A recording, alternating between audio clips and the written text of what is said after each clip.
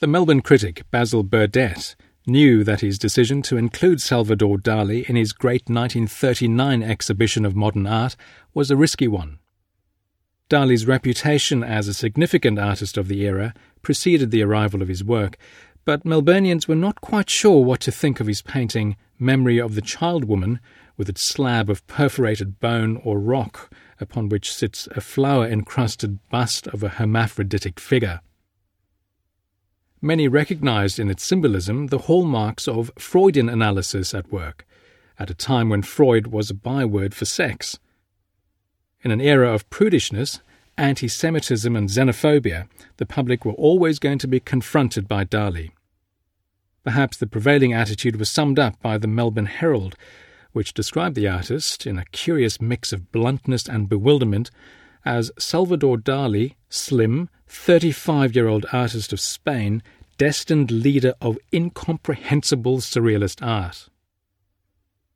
In 1942, in an extraordinary polemic against all forms of modern art, which he titled Adult Art, artist and critic Lionel Lindsay attacked surrealism, and Dali in particular, with vehemence, denouncing the great psychoanalyst Sigmund Freud as, in Lindsay's words, a pseudoscientist, an unconscious charlatan whose monstrous theories have been discredited.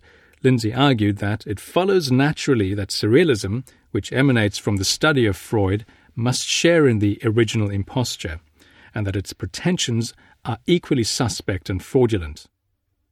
Not surprisingly, Dali's Memory of the Child Woman came in for a grand slam from Lindsay, who declared it to be not very edifying, I'm afraid, and more suited to the pages of a medical journal.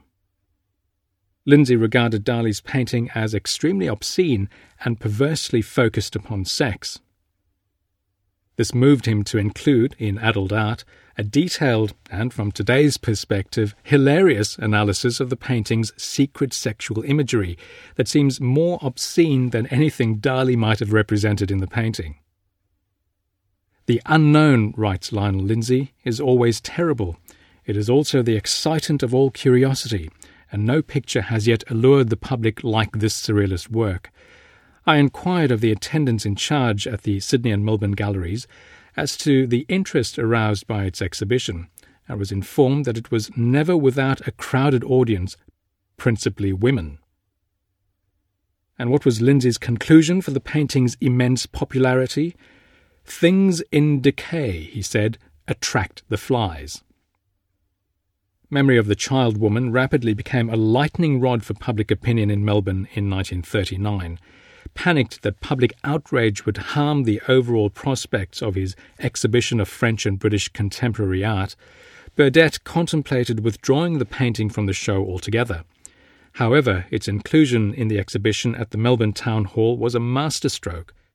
The painting became a popular work in the highly attended exhibition, which had around 3,000 people attending per day, making a total of 45,000 visitors over the show's 17 days. As Art in Australia said of Dali's painting, "Here the crowd congregates and the controversy rages, and the result is a resounding box office success." Norman Lindsay, Lionel's brother, admired Dali's technique but thought his use of Freudian elements overly intellectual and dull.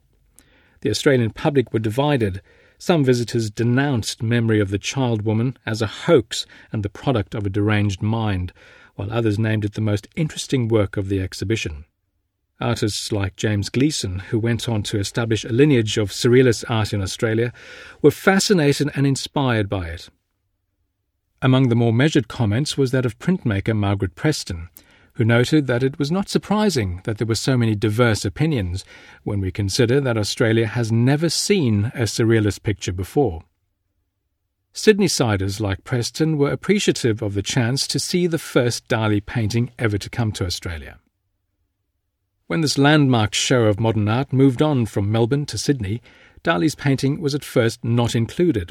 However, after much public outcry and calls for its reinstatement, the scandalous painting was put on display to the enjoyment or consternation of viewers.